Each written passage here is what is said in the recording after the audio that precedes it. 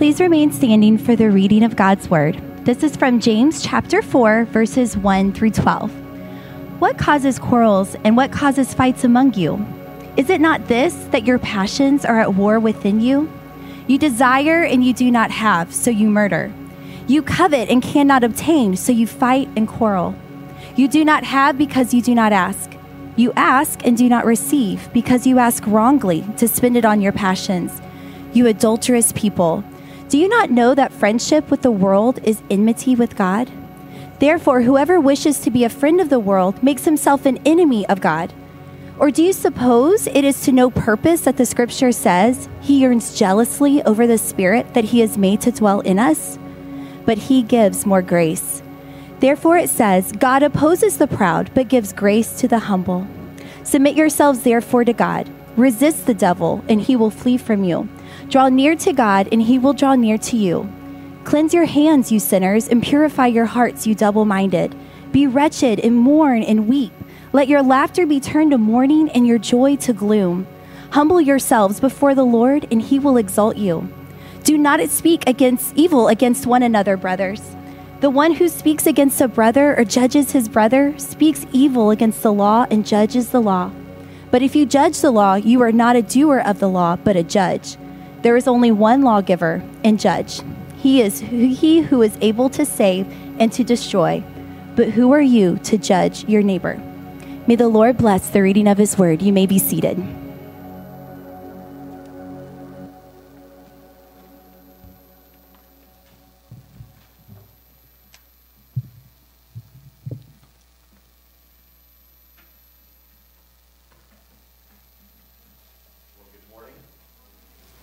If I haven't had the pleasure of meeting you yet, my name is Mace. I serve here at Neartown Church as a church planting resident, meaning my family and I moved to the city recently to begin building relationships with our neighbors in the community and to spend time here at Neartown Church being equipped to ultimately start a new gospel-preaching, Christ-exalting church in our community that's going to reach the lost and help equip believers to grow in their faith and live on mission with God in the city. And so part of this experience is me getting opportunities like this to preach God's word to you all. So I just want to publicly thank Russell for my second time ever preaching here at Neartown Church for giving me a nice, lighthearted, encouraging passage. So like I said, my family and I, we moved to the city just a few months ago. We moved to the Heights, and when we were looking for houses, one of the things that struck us about this particular house was how peaceful and quiet it was. It's right in the middle of the hustle and the bustle of the city, but I remember stepping out on the back patio for the first time, being amazed at how quiet it was, even just being a couple blocks off of the 610 loop. And one of the reasons why that is as you look around our backyard, pretty much all that you see is green. It's like this nice little oasis among the concrete desert of the city.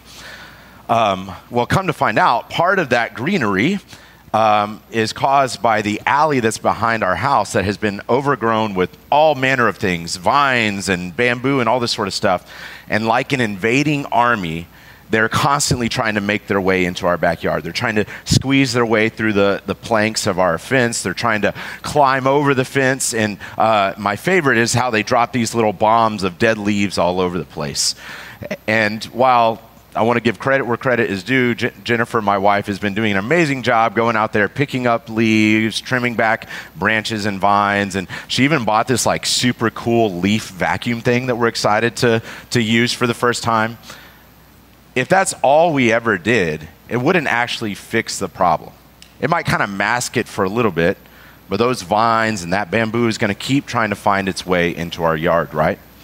That if we truly want to deal with the problem, we have to expose the root and we have to rip it out at the root. Now, all of us have a weed that threatens to invade and infest our lives from time to time, called conflict. Perhaps that argument that you got into with your spouse, maybe even on the way to church today. Or that tension with your extended family that's so thick you can cut it with a knife. Or that coworker or your neighbor that you can't even put your thumb on it, but they just get under your skin. And what's worse is that conflict even makes its way into the church.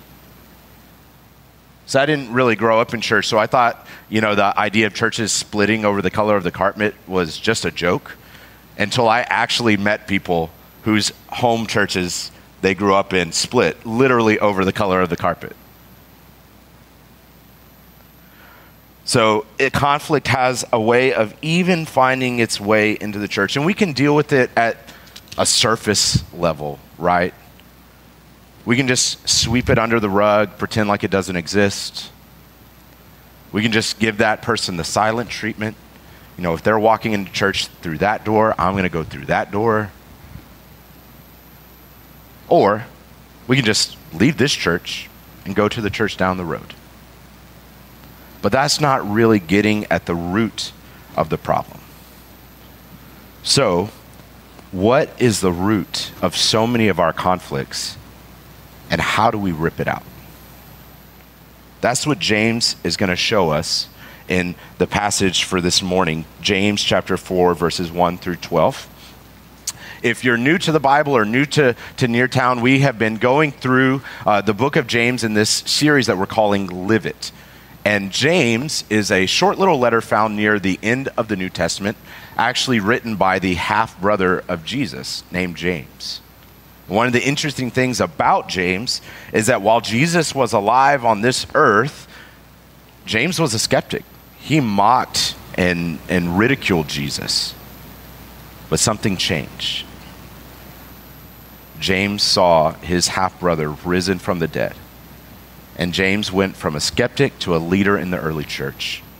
And in this letter, James is writing to these Jewish believers, telling them how to fix what they believe about the gospel of Jesus Christ and how that can transform their daily lives. And as we look at this letter, we'll see how it can transform our lives as well.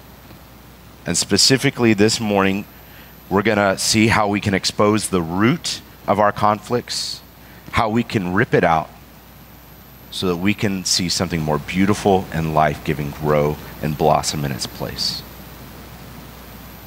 So James chapter 4, verses 1 through 3 says, "What causes quarrels and what causes fights among you? Is it not this, that your passions are at war within you? You desire and you do not have, so you murder. You covet and cannot obtain, so you fight and quarrel. You do not have because you do not ask. You ask and do not receive because you ask wrongly to spend it on your passions." And so James is calling out these conflicts among these Jewish believers. He's saying they're fighting, they're quarreling.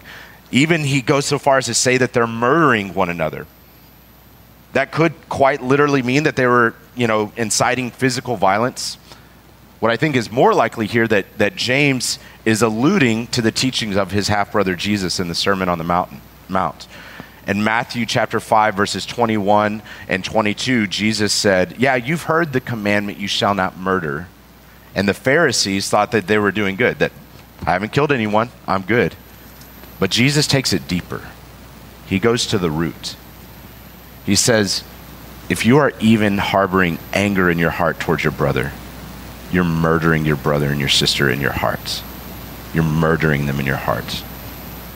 And that's what James is calling out here. And he tells them the reason why this is happening is because the root of the conflict is that you are self-reliant, self-righteous, and selfish. He says they are self-reliant, that they don't think that they need God. So they see things that they want, and they don't ask God for it. They don't even talk to their Heavenly Father about the desires in their hearts. They don't have because they do not ask. You know who else is guilty of this? Me. Even though I can say all the right things about what the Bible says and about how needy I am of God, my default mode in life is to hustle and grind and bust my butt as if it all depends on me. And it's only after I come to the end of myself, when I'm exhausted and frustrated, that I finally think, maybe I should talk to God about this. So he says, you're self-reliant. Beyond that, you're self-righteous. You see, the believers that James is writing to have the same theology of the Pharisees, that they think that they are righteous by law keeping, and because they are so good at keeping the law, at least in their own minds, that God owes them, that they deserve health and wealth and prosperity. And so when they don't get it, and when they see other people having it, they get angry. They go so far as to murder in their heart their brothers and their sisters. This is nothing new. It's been happening since the beginning. In Genesis chapter 4, the very first brothers, Cain and Abel, they both offer an offering to God, but only Abel's is accepted by God, because only Abel's offering is offered in faith. And then Cain, rather than using that as an opportunity for self-reflection, he pins all blame on his brother. And he's angry towards his brother. And he goes so far as to literally murder his brother. And we see that dynamic all through Scripture. We see that dynamic in our lives. Yeah, we may not have literally killed someone. But according to Jesus, if we are even harboring anger in our heart towards our brother, we're murdering them. They're self-reliant, they're self-righteous, and they're selfish. That even when they do ask, they're not asking for the right reasons. They're asking merely for selfish motives. Like the prodigal son who went to his father asking for his inheritance just so he could squander it all in wild living. Or the rich fool that Jesus talked about, who, when in his abundance, rather than thinking about who he could bless and give to with his abundance, he just kept building bigger and bigger barns so he could hoard it all to himself. They're self-reliant, they're self-righteous, and they're selfish. And that's what's leading to conflicts. As I was thinking on this text and reflecting on it, I was reminded of a season in my life when this is exactly what was going on. It was a previous job of mine, and again, I was hustling, I was grinding, I was busting my butt, and there were certain opportunities and accolades that I thought I was entitled to, but I wasn't getting them. And like salt in the wound, not only was I not getting them, but there were other coworkers of mine who I thought were less deserving who were. And every time they were getting the opportunity or the accolades that I thought I deserved, rather than being happy for them, rather than using it as an opportunity to reflect on my own self, I harbored bitterness and resentment and anger towards them.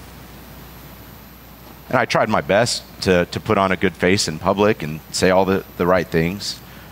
But in my heart, I was murdering my brother. Thanks be to God. God showed that to me. He exposed that sin in my heart. He convicted me. And that's the first step, that if we want to rip up sin by the root, if we want to get at the root of our conflicts, the first step is we have to realize that it's there. We have to realize our sin. But then what do we do with it? That's where James goes next. James chapter 4, verses 4 through 10.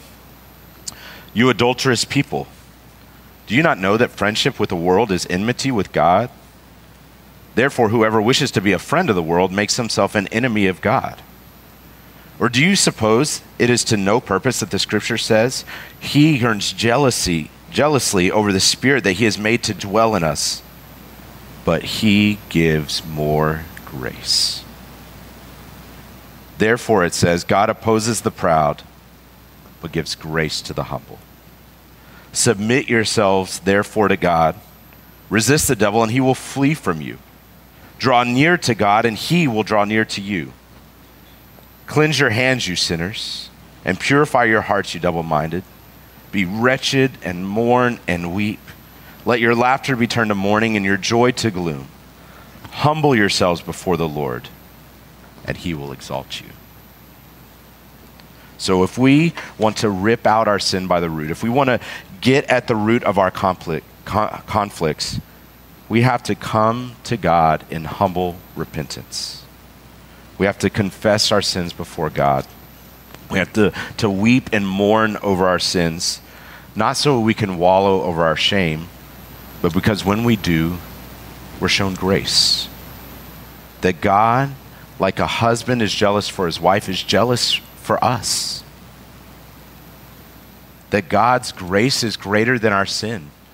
That no matter who you are, no matter what you've done, no matter how self-reliant you've been, no matter how much you've lived your life as if you didn't need God, no matter how self-righteous you've been, no matter how much you thought you had to earn your right standing before God and you've looked down on others who didn't meet your standards, no matter how selfish you've been, living your life as if you are the center of the universe, God shows more grace.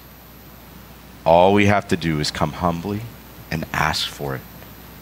And our Father delights to give us good gifts because Christ was righteous for us. Because Christ died on the cross for our sin. He died on the cross for our self-reliance. He died on the cross for our self-righteousness. He died on the cross for our selfishness. But he didn't stay dead. He rose again on the third day as a preview and a promise of the future resurrection to eternal life when God exalts us by grace alone, through faith alone, in Christ alone.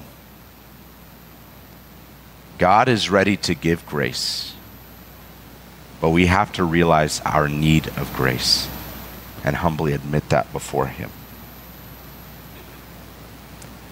When we realize our need for grace, we get to receive grace.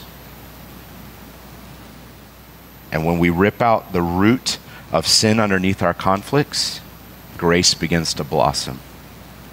Because we know that as we have received grace, we should give grace to others.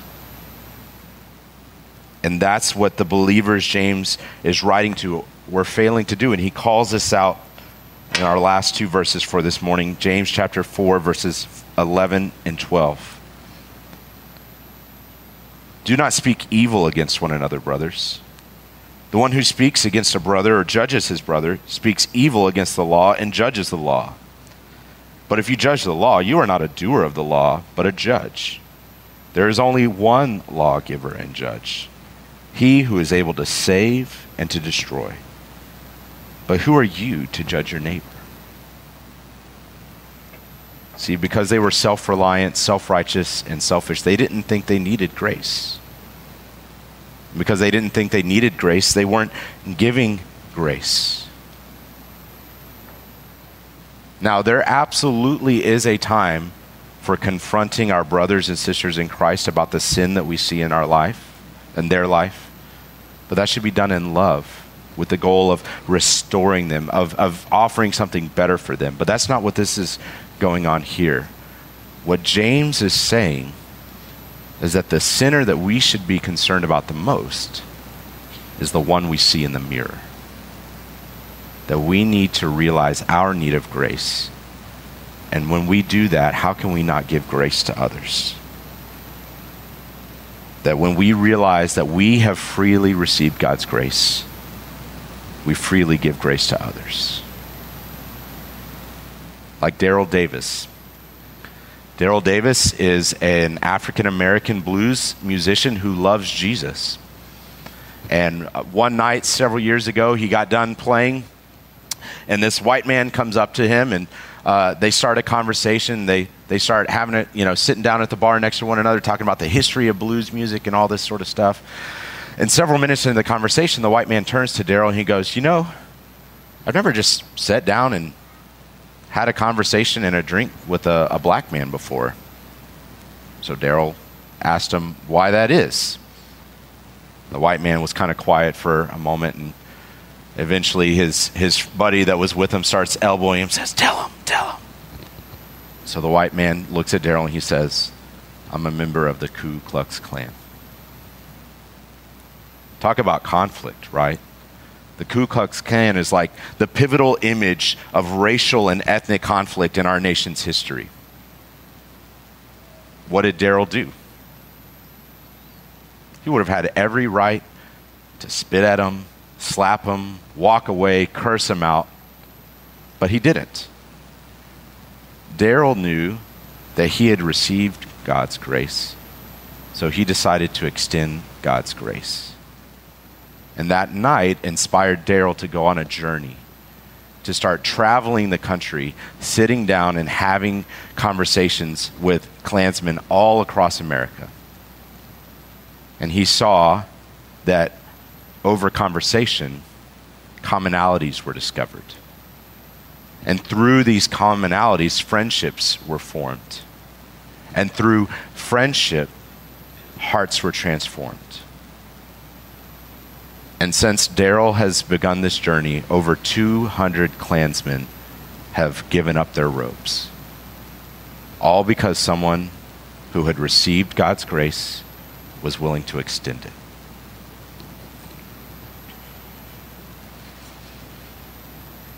So, as we get ready to move into a time of reflection and response, here's my call to each of us this morning.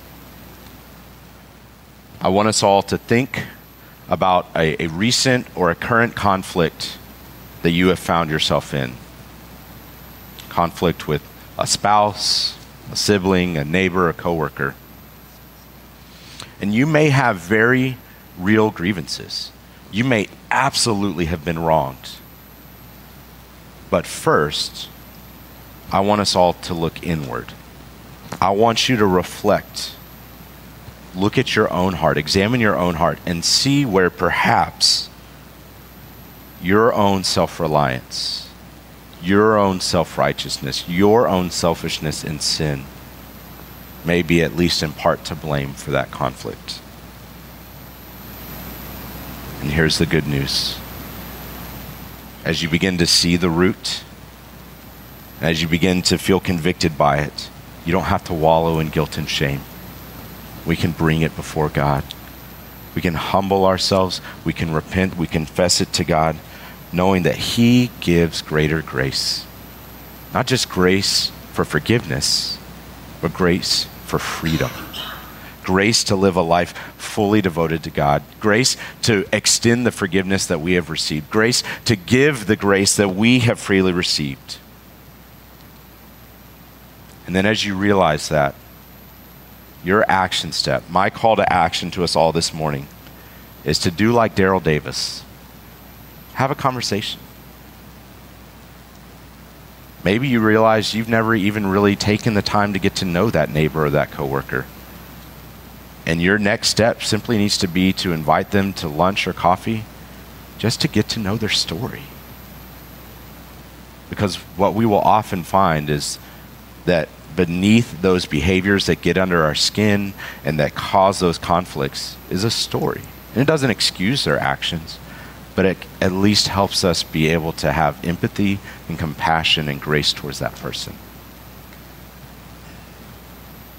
Or maybe the conflict that you are in is 99% that other person's fault. But you know what you can do? You can own the 1% that you are responsible for.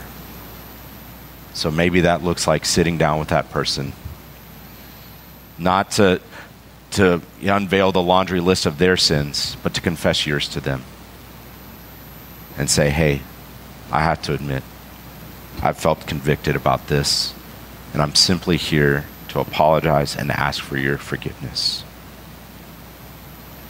We have been given grace greater than our sins. So let's freely give grace. And like Daryl Davis, let's change the world one conversation, one life at a time. Let's pray.